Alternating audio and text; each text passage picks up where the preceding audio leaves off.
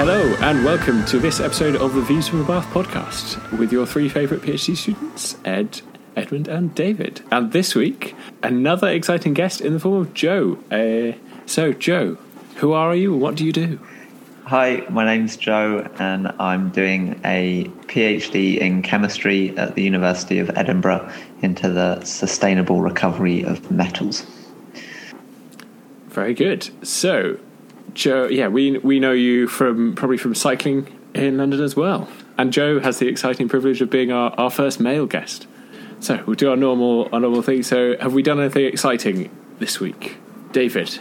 Nothing too exciting. I gave a presentation to the collaboration on Monday during what we have is a tracker week, which essentially the tracker is one of the sub-detectors in the CMS experiment. And because it's such a large component of it and there's so many people working on it, they have these sort of probably about 2 or 3 times a year these tracker weeks where everyone comes together and gives presentations on what they've done. So I had to give a presentation on my work and the work of my group, which was of course very stressful no matter how many times I've done it before, but it's good practice for giving presentations and communicating on what I've done in my work. Science and communication. Yeah, exactly. The rest of the week I've been in CERN a few times. Weather's a lot better at the moment here in Geneva, so being able to get out on the bike and sort of not have to worry about covering every single inch of my body in thermal clothing, just to keep warm. Ed, what have you been up to? I haven't done much since we recorded the last one on Saturday, except I've been out running a few times in the somewhat more acceptable temperatures. It's been up in the double digits of degrees around my house this week. Other than that, started a few bits of programming coursework, continued with a few bits of group project. We finally got a cohesive project plan for our AI challenge project this term. So we're doing a light sensor to assess people's vitamin D and look at how that could be prototyped and integrated into a wider back-end infrastructure, which I have the joy of writing. So we'll see how that goes. But yeah, not too much to report this week. What have you been up to, Ed? No, I was going to say, it's also a pretty slim week for me. So, Joe, what's a week in the PhD in Edinburgh? This week's been a fairly busy week. I've made a few new compounds. Half of them don't do anything at all, which is a little bit demoralising, but one of them seems to have some quite interesting behaviour. And so I've spent most of the week throwing the kind of kitchen sink of analytical tools to try and understand how and why this compound is working and what sort of properties we have in terms of selectivity for metals and extraction of metals. I find that is often the way you end up just throwing any resource to give you any data you can, as much data as you can get, and then when you've made all that, you can start thinking about actually processing and understanding it. So, Joe, why don't you give some context as to what exactly you do in your PhD so that maybe people can understand what your week at a PhD actually involves? So I work in metal recovery. So on the broader scale, we're working out how we can more efficiently recover metals from primary sources like metal ores, but also, and particularly in the research group that I work on how we can recover metals from waste streams, and particularly household waste, so waste electronic and electrical equipment. This involves sort of creating small molecules that work a bit like sort of pincers that you'd see at an arcade game, and we aim to develop these pincers that will be selected for one metal at a time, so we can separate out all of the different metals that are present in these waste streams and then recover them and recycle them for further use downstream. It's a really nice project in that it kind of, you can really see the throughput, you can see what we're wanting to, where the aims are and where you want to get to, and definitely something that's very useful. Applications, you're looking probably specifically at that sort of consumer electronics and looking at that electronic waste. Are there any other applications to this sort of technique that you're investigating? Yeah, so that's kind of, my PhD specifically is focused on one kind of smaller segment of all of the metals in the periodic table, and I look at the F block elements down the bottom. Particularly at the moment, I'm looking at lanthanide separation. So that's everything from lanthanum across to lutetium. They, again, are found in consumer electronics, so neodymium and dysprosium are quite abundant in magnets that you get in phones and computers. But particularly important is that a lot of this chemistry holds true that as you move down into the actinide chemistry, and that's where we can start talking about things like nuclear waste separation. Because it's the same science and it's the same metals that we're seeing, but rather than looking at separating metals out of consumer waste, we can start to look at separating the longer half-life, much more difficult to treat metals from the bulk of nuclear waste, and then we can separate them out so that they can undergo kind of serial bombardment or just bury them. But it would mean that you'd be burying a much smaller amount of waste. So that is maybe on the cards for later in the PhD. It's quite hard to get hold of the material. But yeah, I really want to do it. The chemistry, especially down that end of the periodic table, gets really funky. And there's all sorts of stuff that you start being able to consider. And it's nice. It's nice working on big challenges with large kind of real world implications. So as someone who's definitely not a chemist, working with radioactive materials, is there sort of special considerations that you have to look at for the chemistry, given that at some point they might decay into something completely different? And do the decay products have similar chemical characteristics, or do you have to sort of reconsider them? Yeah, no, so it would be a genuine consideration. If you're designing a molecule to extract something that's going to undergo decay, it almost certainly won't also extract the decay product. And there is a genuinely kind of big problem associated with designing chemicals that are existing in very radioactive environments, which is that this radioactive decay can smash your molecule to pieces, which is a pretty big deal on a kind of industrial scope, and really sort of reprioritizes things in terms of designing your extractant. There is no good way around radioactive decay destroying chemicals. Like, you can't really mitigate it. So you really just want to start looking at things that are fairly cheap, fairly easy to make, like nothing super specialist, because if you're going to lose sort of 10, 15, 20% of it every time you go to do one of these separations, you don't want to be chucking, thousands and thousands of pounds away every time. Yeah. So this is an area of research that you were working on before your PhD, as I remember you while you were at Imperial working on this sort of stuff. Yeah, so I exist in a fairly incestuous academic family tree. So my master supervisor, who's now an academic at Imperial, did his PhD in the research group that I am now doing my PhD in. So it all looks slightly weirdly circular if you drew it out. But yeah, my master's was centered around the separation of palladium from electronic waste, and that was particularly focusing on palladium platinum splits. And so yeah, I've now moved a few rows down to the heavier stuff, to the cooler science. It's one of the interesting things with being the CDT that I am. We get a kind of very much soft touch course on actinide chemistry, which is, for somebody who hasn't really done chemistry properly since A-level, is a bit of a whistle-stop tour of stuff you really don't understand, or definitely not enough information, but it seems a very interesting area.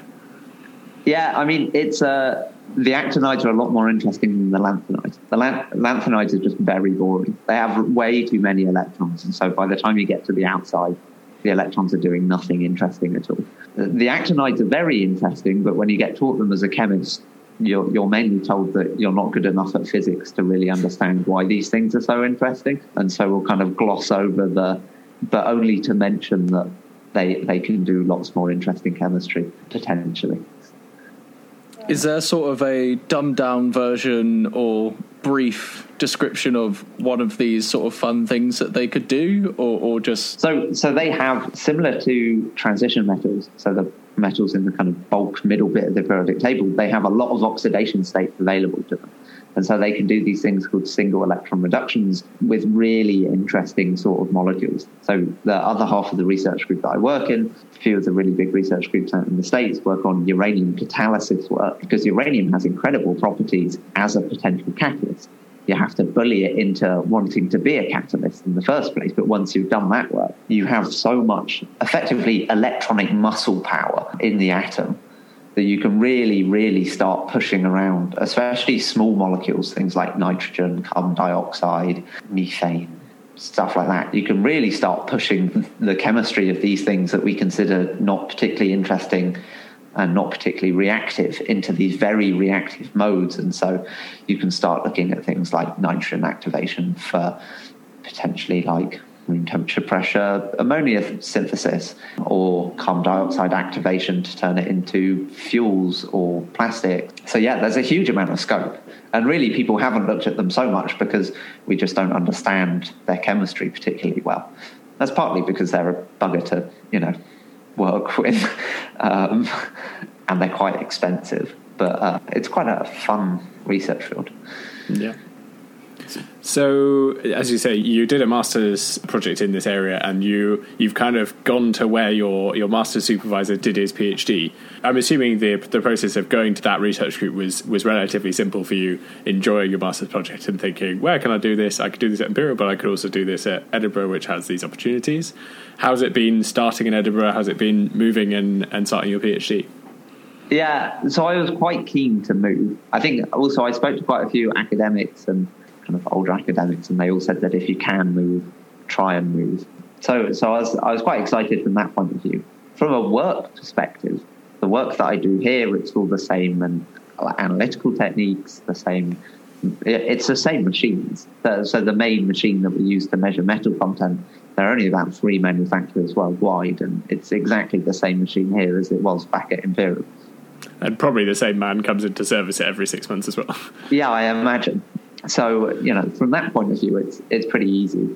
There's always a fair amount of clunkiness when it comes to getting to know a new building and a new group. But, that's been fun. Probably wouldn't advise, moving to a new place where you don't know people in the middle of a pandemic where it's quite hard to get to know people. But it's been a lot easier given that I can work in the department. I was going to say I know people starting new PhDs recently have really struggled with getting to know the research group because, again, if you've never been in an office with these people, I was lucky to spend 6 to 9 months in an office with my research group and getting to know the people. So now if I have a problem, I know who to talk to. But there are people who are starting who, A, have not really got anybody to talk to. Nobody, like, over the coffee tells you, oh, you should look into this thing, or, oh, you should start using this program, or blah, blah, blah, blah, blah. Have you had a little bit of that, being able to be in the lab?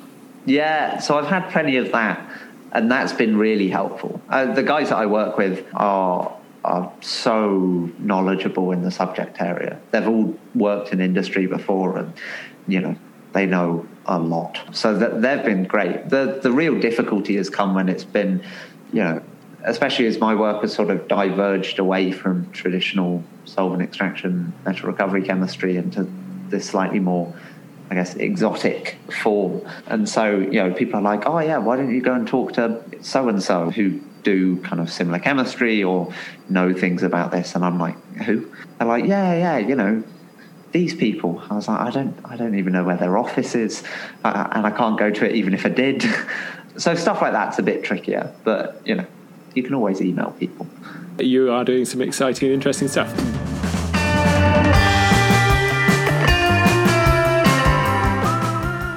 We don't want to quiz you too much on work because this is the end of the week. We're recording on a Friday evening. We want to give you a little bit of a break.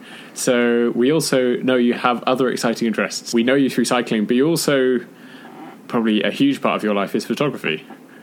Would you say? And how's that been transitioning to Scotland, doing photography in Scotland?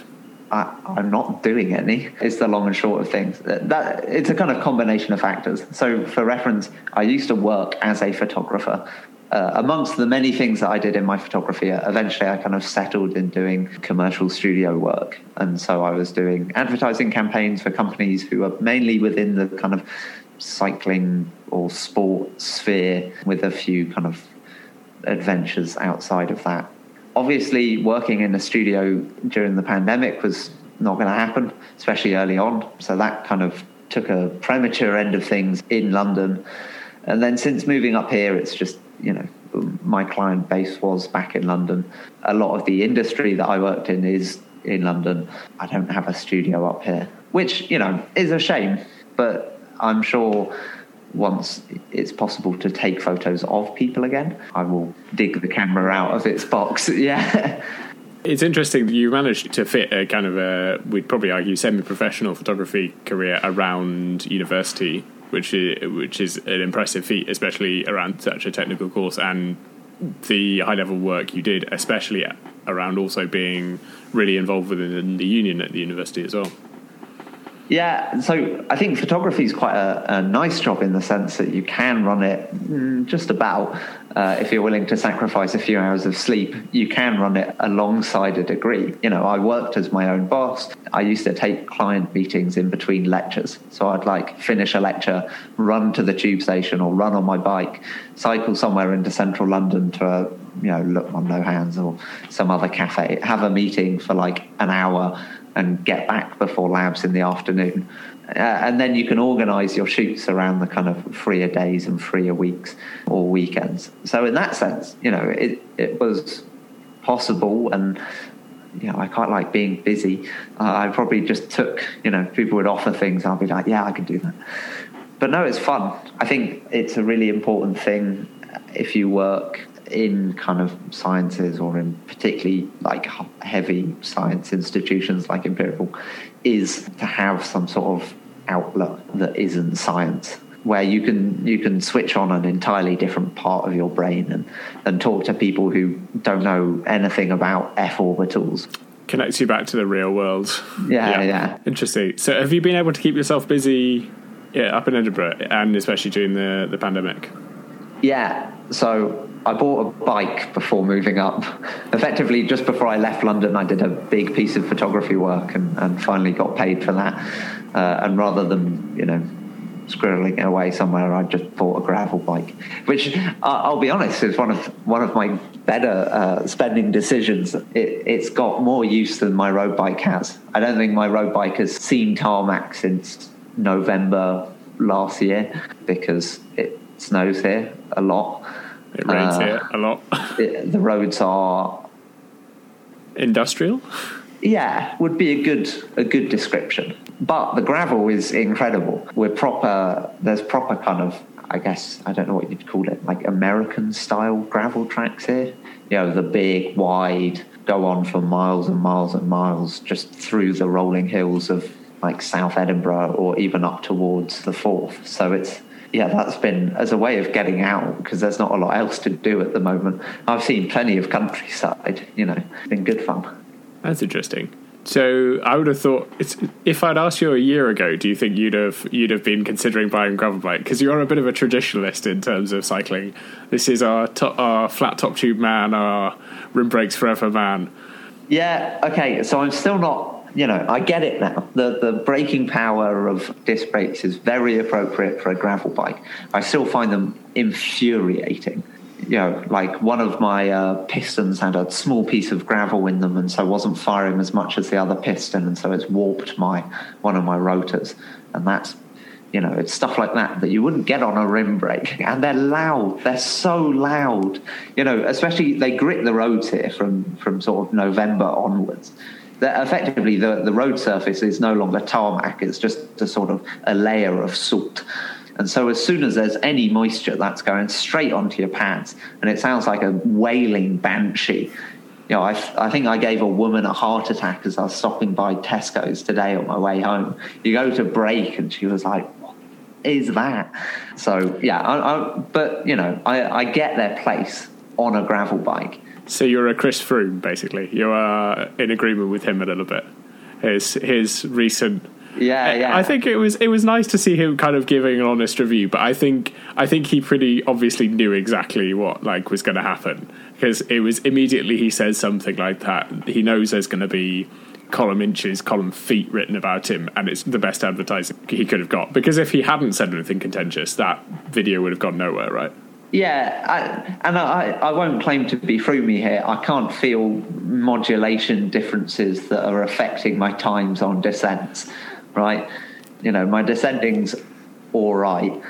I mean, you're timing your descents? Not up here, you're not. No.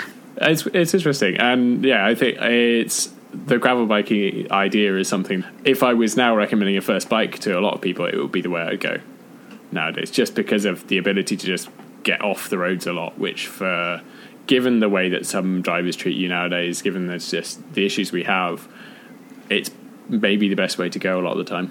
I even think they make fantastic commuters. Yes, absolutely. You're loving wider tyres for commuting, right? Yeah, it's hilarious.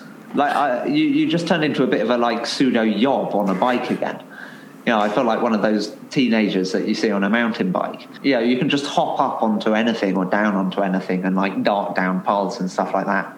Are we going to be seeing you popping a wheelie through central Edinburgh soon with your mates and hoodies on? I can't. Wheelies have kind of evaded me.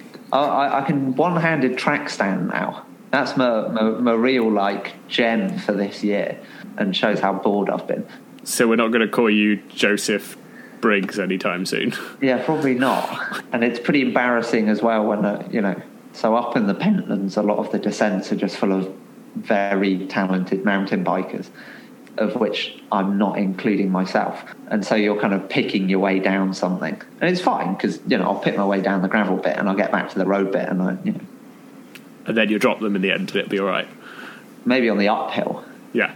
There's a lot of talented bike riders up here. I think the thing with London is there's a lot of bike riders and a lot of people who look good but are not quite as good as they look. Whereas up here, it's flipped. Where a lot of people who look crap but are strong as anything in every condition. Yep. It might be snowing and there's still some like 70-year-old bloke out on a 20-year-old road bike on 21mm tyres, just like chugging away up a hill, and you're like, right, okay, he's probably going to live to 150, but Yeah.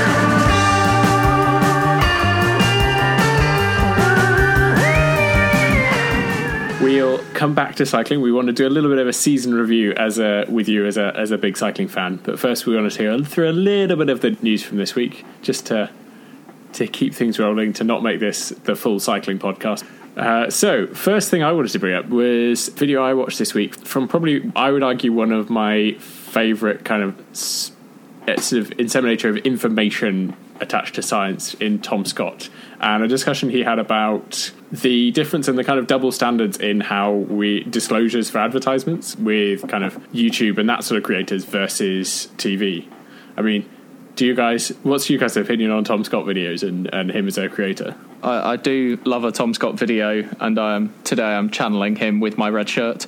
But yeah, I generally love his approach to a lot of his on-site videos about his I think it is Amazing Places, one of his series. That's really good fun to watch. But this more recent video is a really in-depth look at how there are stark differences between traditional media such as TV and radio and new media, which is more having to be regulated by the companies that they appear on, and the fact that these are international companies operating in multiple different areas means they have many different stringent advertising standards that they have to uphold. Whereas in the US, a lot of people feel like they don't place stipulations on advertising because it's their free speech, and they don't want people telling them that they have to include something, and it's more that they're not allowed to bring in laws that impinge in people's free speech, although they are in some places, which he highlights in the video. Whereas over in the UK, we've traditionally had a much more conservative approach with it, with the BBC never being allowed advertising on it, or even in sort of the 70s and 80s not being allowed any music which mentioned brand names, which I thought was quite interesting. So yeah, I think that this difference, I think, is more talking down traditional media, saying that they're probably not doing a good enough job of it, rather than saying that they're being too prescriptive in newer media formats, making the public realise that they are being advertised to, and that the view that is being presented in the video isn't entirely the result of the editorial freedom of the videographer. One of the most interesting parts, I thought, was sort of highlighting how much product placement goes on in things such as TV shows and in particular films. And there's the sort of the classic examples of that is James Bond, where just about everything that he wears is from a company that's paid to have their name on film, and sort of the shots of his watch, the car that he drives and so on are all very much deliberate choices so that the company that put their car there can get advertisement through the film. And in fact, one of the reasons that the new film, No Time to Die, has been delayed so much is now they're having to reshoot parts of the film so that they can update these product placements to the most recent models, which I can only imagine is for cars or watches and other aspects of it. And because that's never highlighted in the same way that on an Instagram post or a YouTube video, they have to really publicize that this is a sponsored content or that this includes promoted content from a certain brand. You don't become aware of it as much until someone tells you, look at all this product placement. And another example is like the Transformers movies are just completely full of everything that explodes has probably been put there, and someone's been paid money to have their product there. So yeah, it really sort of opened my eyes as to how prevalent it is within the TV and film industry. And yeah, I think it's very pertinent, and I think he had the right idea that those industries should be regulated more rather than giving the sort of social media platforms more freedom. I believe that everyone should actually be given a much stricter rule set in order to follow. Joe, somebody in the creative industry, what's your feeling on advertisement? Well, I mean, I normally worked on the adverts, but and there's not a lot of subtle product placement you can do in a photo. No. But especially not product photos. I'm with David here. I really don't think there's much drawback to increasing transparency about who's paying for what. I think if you watch the video, the James Bond example is obviously less kind of subversive than stuff like the TV examples he gives, because James Bond offers a lifestyle which everyone can see is a bit kind of ridiculous. I think it is that kind of case of, and in the summary of the video, that it's made that we should just know who's paying for this stuff, especially now where it, advertisers are getting smarter and smarter about how they advertise their products. More and more and more you see these product placements moving away from the traditional kind of overly cliche, look at how great this is, to some really kind of dark arts ways of selling you things over the internet. And I think that is going to be of growing importance as we move into the future. And really, you look at the example and the kind of stance that's been taken in the UK and a lot of the content creators whose content we enjoy, and you never see it as a drawback, right? Almost every content creator that is popular and that you kind of consume online is sponsored by someone at the moment. And I'm almost glad to know, one, that these companies are sponsoring them, and by declaring that actively, in some cases it makes me almost more likely to kind of go towards those companies, but it is a trust thing, right? I think there's now going to be a generational switch that goes from a generation where adverts were confined to ad breaks on TV shows in the UK to a generation who assumes that every time they see a product, they are being advertised to, and that if they are to trust anything, there is going to need to be a level of transparency from the content creators about who's paying for which bits of which content. Yeah, and I think sort of two good examples that assume massive YouTube channels that I think probably we all watch are first GCN and second the Linus Tech Tips, and the latter makes very clear which bits are sponsored and also make sure that any sponsors of the video essentially are not necessarily related to what the content of the video is unless it's specifically sponsored the whole video, which means that you have, I think, a lot more trust in the sort of review style videos that he puts out, knowing that yes, they're sponsored but not by a company that has a vested interest in the review, and it's sponsored so that he can make money. It's not sponsored so that the review can be tarnished in any way and be changed. So I think that enables you to have a bit more trust, whereas on the other side, or sort of a channel such as GCN, I found it very difficult to know what they've paid for themselves and what they get given or what they get paid to show in their videos in terms of the bikes that they ride and all the other aspects of it, to the point where I wouldn't really trust them with any recommendations for any kind of bikes or equipment, because I don't know whether they're simply just being paid to be told that that's a good product or whether they actually believe it themselves. Yeah, because they do put some videos up being like, yes, this is an ad, this is a showcase of this specific thing, but then every single piece of content that they put out where they're riding a bike, that bike has usually been given to them by the company, and every single bit of exposure it gets, and they say, oh, this is a really nice bike, I love it. Just maybe like an off-the-cuff comment in a video about something not related, sort of like a race between the presenters or something like that. That's still something that they might not be so obvious with declaring. And I think Joe's point about being happy with people who are actually declaring these sponsorships, I think we're seeing more and more the negative backlash that people get when they haven't declared these things and then they get punitive measures put on them because of it. People look to, they don't think, oh, poor reviewer or poor influencer. They look at it and go, oh, they've been lying to me about this thing. And so it's not even in the influencer's interests not to declare these things anymore, which I think may have been the case a few years back, where they just wanted to get a bit of money and not have to put extra effort in to declare these things. Yeah.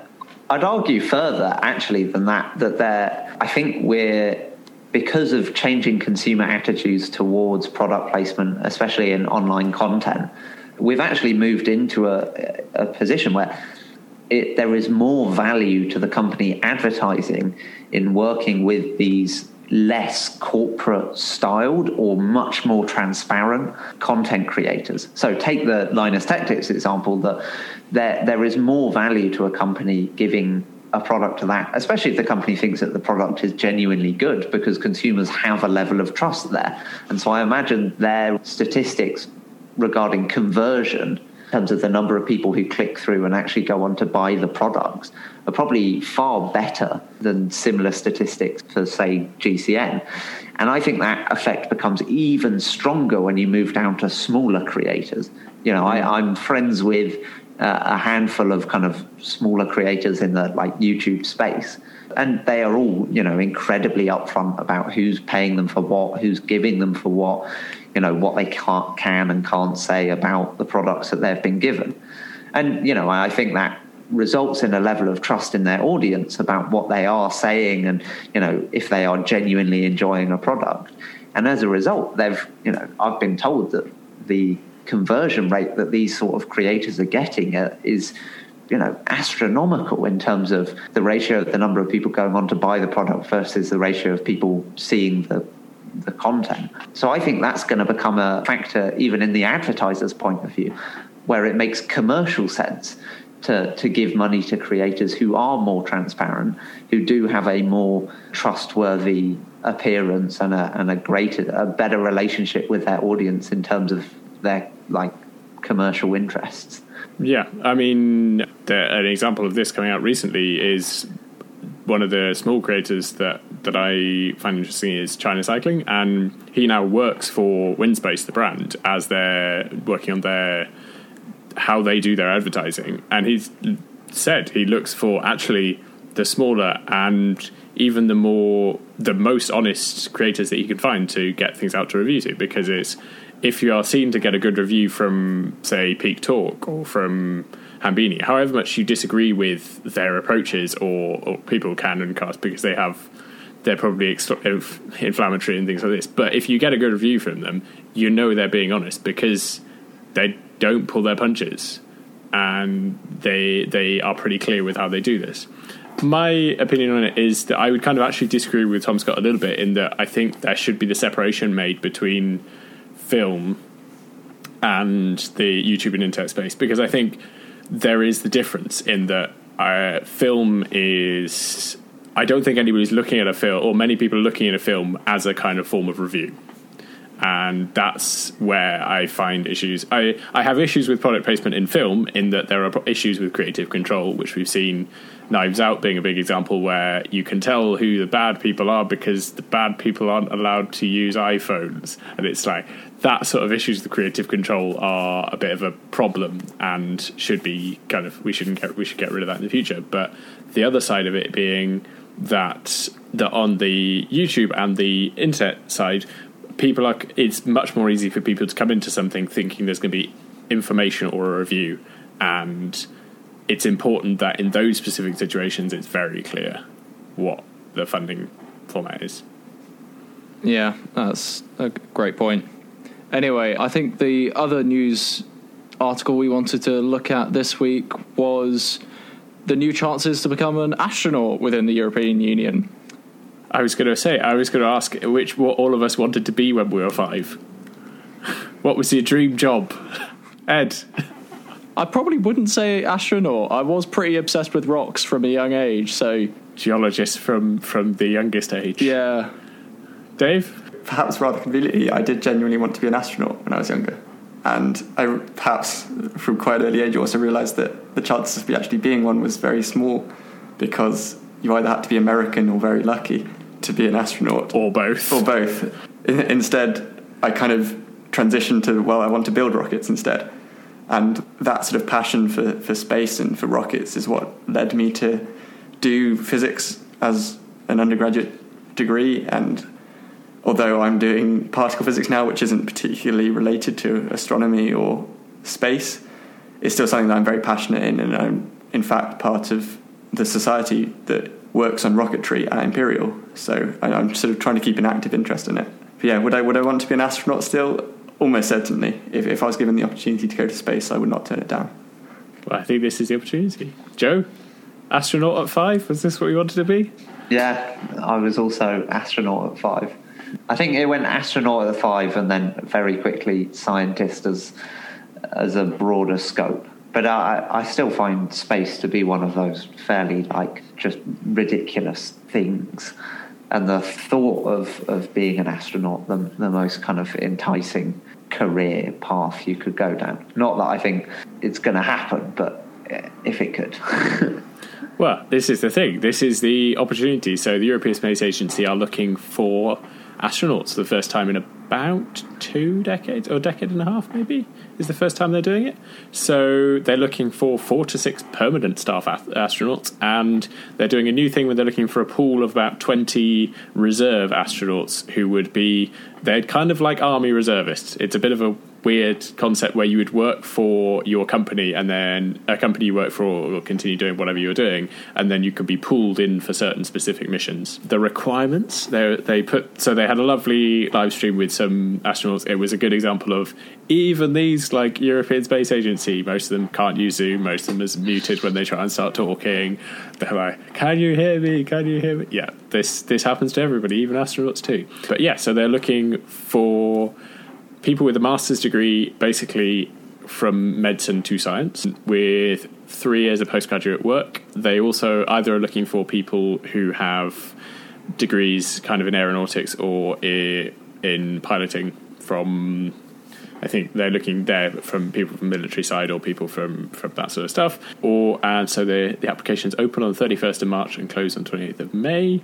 Yeah, the sticking point for the rest of us is you need a good knowledge of a second language. So, David, get working in your second language. Duolingo is going to be absolutely vital to my chances, I think. Do you think they accept it as a qualification? Well, we can only hope, but I doubt it. It doesn't say a communicating language. Do you reckon we could get away with Python? This is a very good point. I think they would enjoy your application if you said that. I think they'd find that quite funny. I speak Python fluently. Yeah. Although that would be a bold claim. So it is interesting that this is the opportunity of a lifetime potentially for some people. 3 of us don't really fit the requirements given the periods of postgraduate work, but I think David might be on the cusp if he wanted to go for it. It is maybe most people's kind of best opportunity of being an astronaut. So this is why I think it's so exciting. We should put it out there, and there may be somebody listening who listens to that and goes, that's me.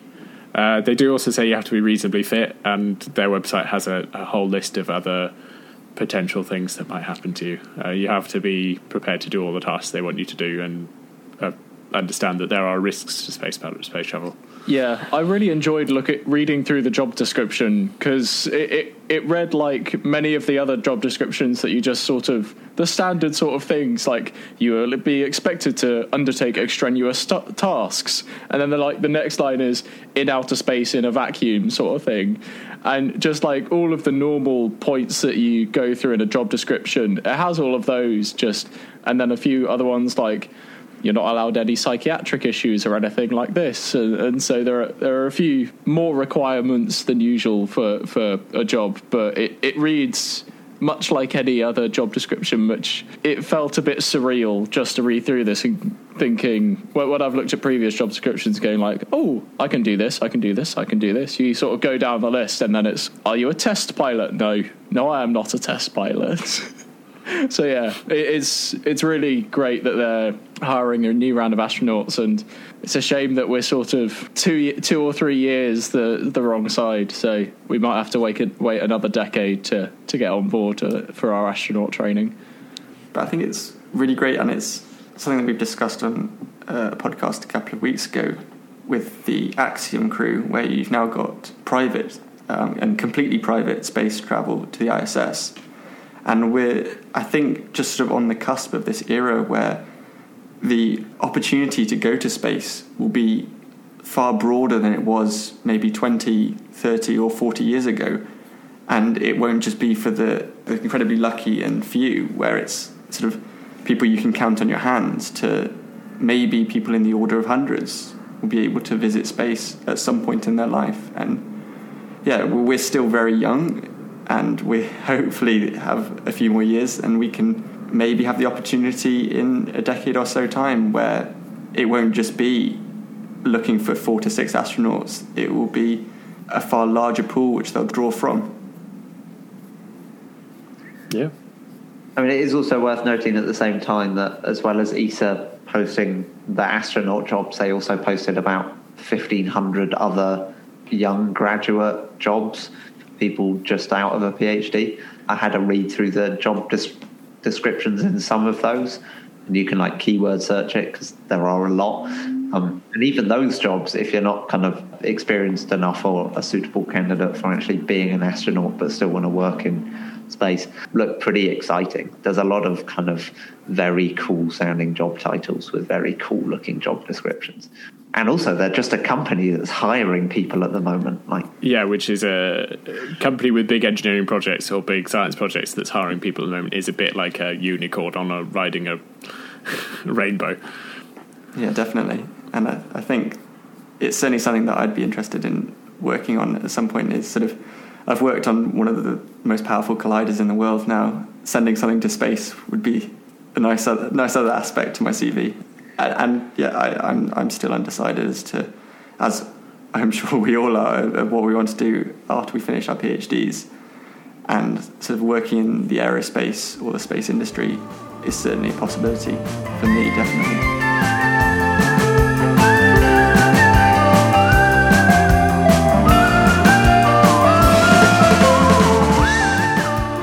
Get back to cycling, because we haven't talked about it for 15 minutes, and therefore we must get back to cycling. So, season is starting. What classics are we looking forward to this year? All of them, because we got so few of them last year. Yeah. And I think in particular for me, the ones that didn't happen last year, so Paris-Roubaix is probably the biggest race that got cancelled and then was never reorganised for any point in the year last year, and is one of the most iconic cycling races in the entire calendar. In particular, there was going to be a women's race as well last year for the first time in the race's history.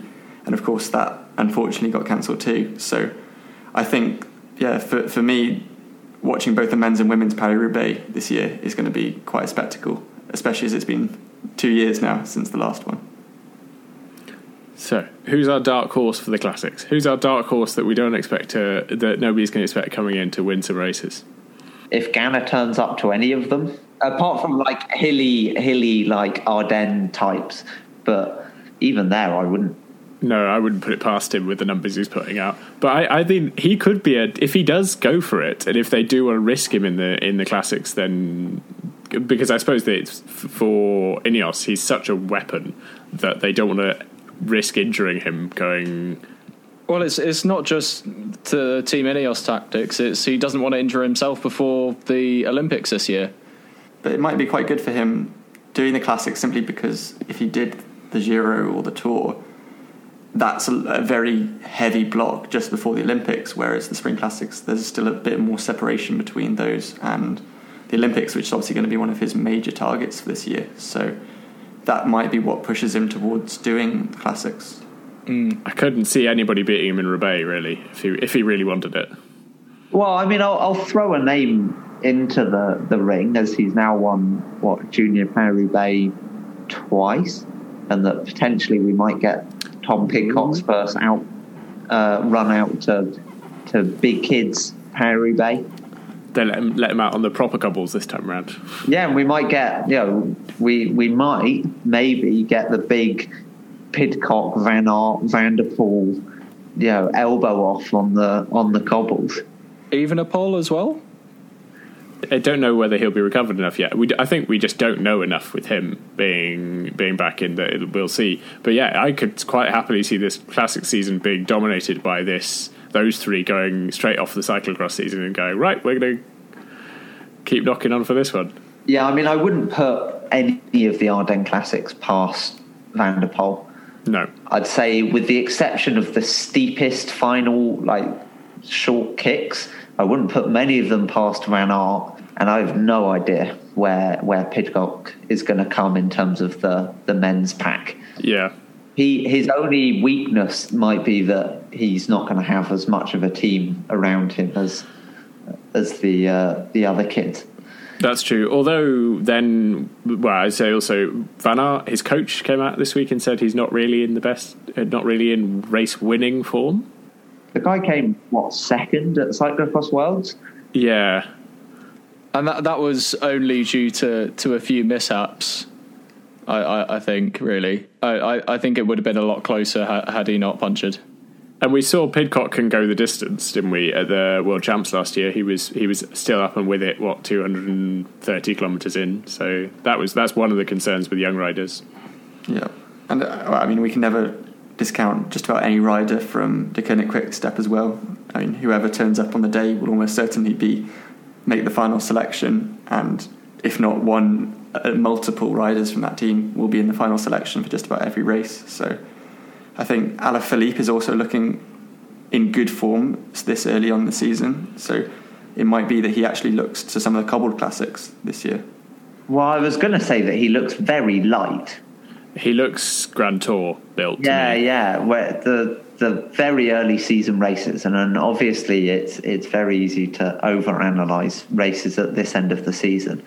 But he looks a very skinny build compared to perhaps a couple of seasons ago. Yeah, that's true. And I mean, given that he was going up Ventoux with Bernal and Sosa, it shows that you wouldn't see Van der Poel probably keeping up at that pace. So, no. Yeah, I think you're right. Does that mean maybe he's targeting the Ardennes, if we're going to look at the classics, rather than the sort of heavy cobble ones? I wouldn't put him down as a favourite for Flanders or Roubaix, or even none of the kind of super early Ghent, Wevelgem, Kuurne-Brussels-Kuurne types. I'm with you on the quick step one, though, because they've just decided to buy sprinters. They're all quite good at cycling sprinters rather than kind of good at finishing sprinters, so they might be fun. It could be quite a power team, and it'll be interesting to see how the AG2R Citroën team, or whatever they're now called, because that's now a pretty much classics built team. It's sort of transitioned, so I think it will be an interesting rivalry, because they are probably going to be the two big classics teams, will be Quick-Step and AG2R Citroën, and then you'll have these outsides coming from Wout van Aert, from Van der Poel, from Pidcock, from people like this. One of the big kind of questions that I guess remains to be answered this year, and we didn't necessarily get it last year because we had so few classics, is that people seem to be in a general level of agreement now that we're seeing a real changing of the guard in terms of the Grand Tour characters. You know, the days of the Froomes and Ports and Nibelis, Quintana, seem to be past us, and we're now into this very young, very aggressive set of riders from a much more diverse kind of geographical background. And we haven't necessarily seen so much of that in the classics, but then so maybe that's what we've got waiting for us this year, is a kind of a gorge of young, relatively unknown classics talent who can really shake things up against the kind of older Van Avermaet, Sagan. I worry for those two because Van Avermaet hasn't really won anything in a year and a half, 2 years maybe now, and Sagan, I think we've not seen classics or actually full racing Sagan in a while, which is, he could come blasting back onto the classic scene and be his best self and win everything. But I don't expect it, where I might have expected it 2 years ago. And I think with Sagan as well, that sort of period a couple of years ago where he was world champion and winning everything, the races that he didn't win were because everyone marked him out of essentially any chase group. He would be the one that was forced to chase any sort of solo break because no one else wanted to carry him to the line. Whereas maybe now, because it's been a year or so where he hasn't been the one winning and hasn't been the one right at the front, he might be given a little bit more freedom and less responsibility in the races from the other riders, simply because he's not the one that is expected to win all of them now. Like, there might be more pressure on your Van Aerts or your Van der Poels to be the one that everyone thinks is going to win, therefore has to do all the work in these chase groups if they're chasing down a breakaway. So, it could be one that he sort of is a bit of a dark horse, although he is one of the most successful riders of all time. I think it is definitely possible that he could come back and win a few more simply because there's less pressure and less of a focus on him. Yeah, I was going to say that there is this other very hard to quantify factor, which is that there will be a lot of neo-pros in the peloton who haven't raced these iconic classics ever because they would have missed their first race last and then might not have raced them previously. And not a lot of them have an equivalent junior race. Paris-Roubaix is quite unique in the fact that it does.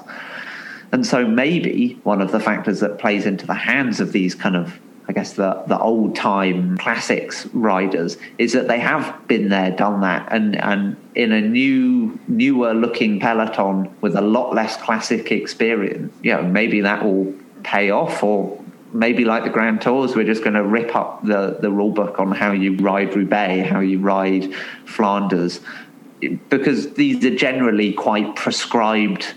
Even though they're very exciting races, there are certain places where you attack, there are certain places where you don't attack. But, with all these new riders who are super fast on the flat, have incredible bike handling skills, can descend faster than the older riders, maybe we're going to see an entirely new way of these races being won. Much earlier attacking, much more aggressive kind of breaking up into small groups and much less team-controlled racing. Like, I would be honestly quite surprised if we saw a return to a 7-man strong quick-step line drilling it on the front into crosswinds, because I just don't think we're going to get back to that same point. I think there are too many teams now in the pro peloton that have a reasonable amount of strength to kind of dictate a race as much as Quick-Step can. You've still got characters like Trentin around who can really do damage for wherever they have ended up. So I think we're going to see a very scrappy version of the classics compared to previous years. I'm very excited. It's going to be great. The pro peloton this year, no team looked weak. It's weird. It's the first time in my watching of cycling where I've looked at it and gone, wait a second, these teams all look pretty strong. It's not the case where you looked at it and went, oh, well, Team Sky are going to win the Grand Tours and Quick-Step will win the Classics and that's how we go. It's not going to be like that anymore. Yeah, Yeah. We mentioned it earlier. Women's Roubaix. We need to pick a winner. First winner of Women's Roubaix. Voss. Yeah, I mean, it's got to be, right? I was going to say, always trust the boss. I don't know. Or, Cecile Uttrup Lugulik. yeah, that one. Yeah. I don't know. I'd love to see her win. I would love to see Marianne Vos win this, just because of all the things she's done for women's cycling. And she's probably one of the big reasons why we have the Women's World Tour where it is, and why we have the races that we now have. It would be great to see her, because let's be honest, she's getting towards the end of her career. It would be great to see her win the inaugural edition of Paris-Roubaix for women. It'll also be nice to see Movistar win something as well. That's true. Yeah. One name that comes from the sort of perhaps more cyclocross background, but is also very much talented on the road, is Lucinda Brand, who won the Women's Cyclocross World Championships, has had a great season in cyclocross. I think she definitely is a potential candidate for winning Roubaix, which has these sort of very sharp cobbles, is close to a cyclocross race in that sense. And we can never rule out Van Vleuten, right? Maybe. I don't know. I'm not convinced that it's her terrain. She's a light rider. I really think it's more. My kind of outside bet would be on a Chantal Black sort of character, or so Van der Breggen as well, perhaps. Yeah. If she's recovered, a sort of Dijgert character. She's still on the team. Well, I think she's still there. They've just told her to shut up. But I don't know if she's back on a bike after having her leg gouged by a piece of road furniture. Yeah. I mean, even a little bit of an out, if it goes down to a nice small group and she's in it, Lizzie Deignan? Maybe. I think it's a bit of a... Well, I mean, if it's raining, if the weather is truly English, then the two of them might have more of a chance. Although the Dutch riders are pretty well versed in that sort They like the rain too.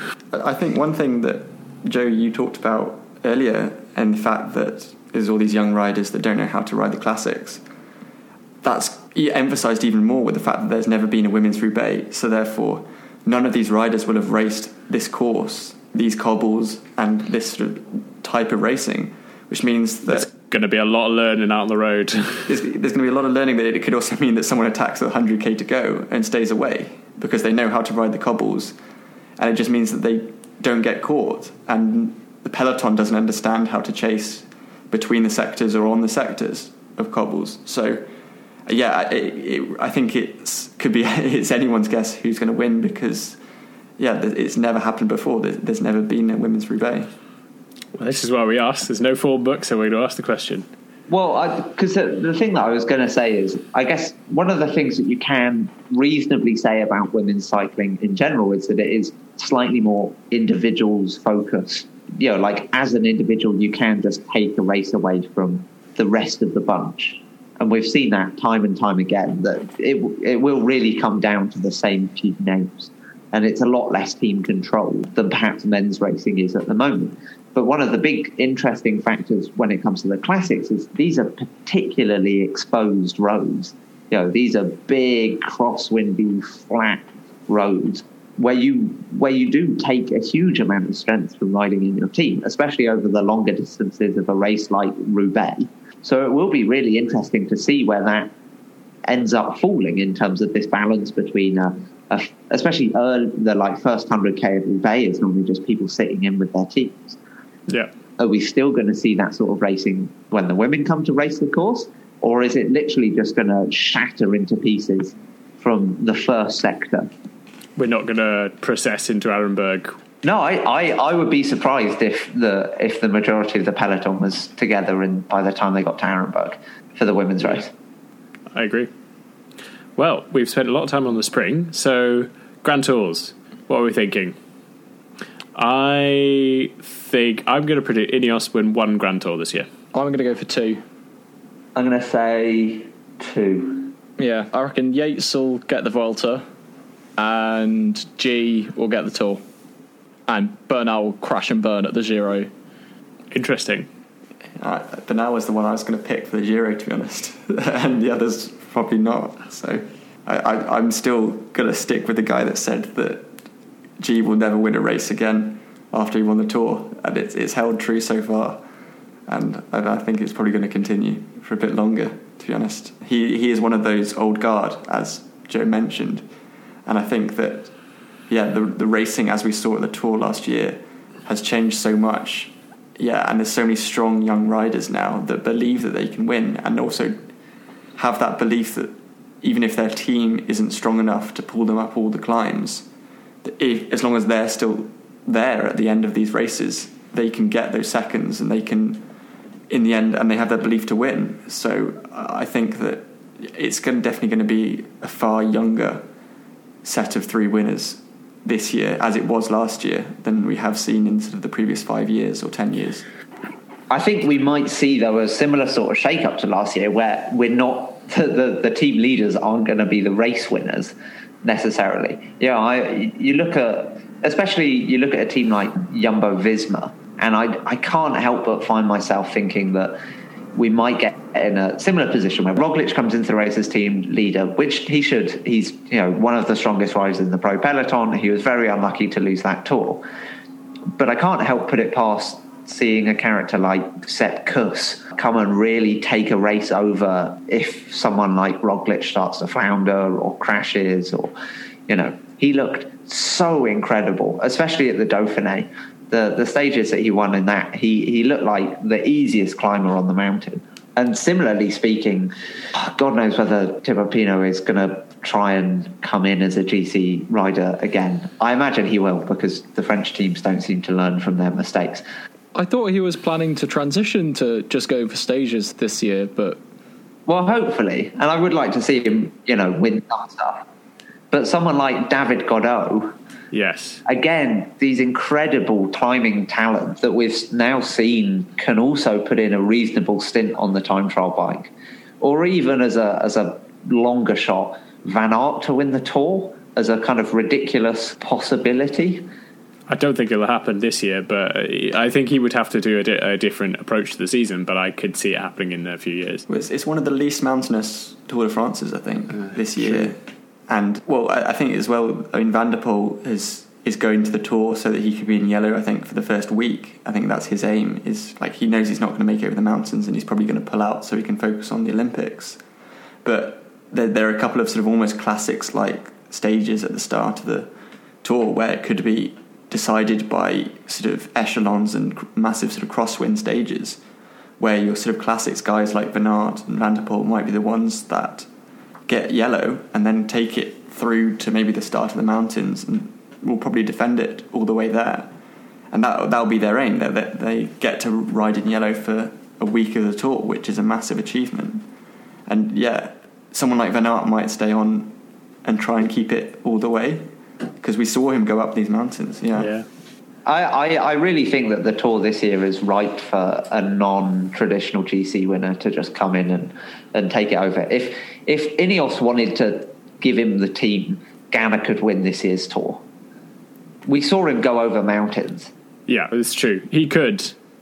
Even Rohan Dennis, maybe. Yeah, Rohan Dennis in the Giro, right? He climbed as well as Gegenhardt in most of those stages, and he really put damage into two, top form Sunweb riders. Back to Roglic, I don't see him winning, just because I think psychologically that loss last year it'll either be the making or the breaking of him. Maybe. But, he then pulled out a reasonable Vuelta. I don't see Pogačar winning another Tour, or a Giro, or a Vuelta. I don't think he's going to win another. I think he won that race in the way that Bernal won the Tour, in the sense that no one was looking at him, and then he won. Yeah. And I think, even though I've said before, I don't think Bernal would have won the Tour if the landslide had not happened. Ooh. Hot take. I thoroughly agree with you there, Edmund. I'm not a fan, and I don't think he had the legs. But there we go. Well, thank you very much for coming along to chat, Joe. It has been a pleasure. Well, I would also like to say thank you to everybody for listening, and have a lovely good evening. Good night.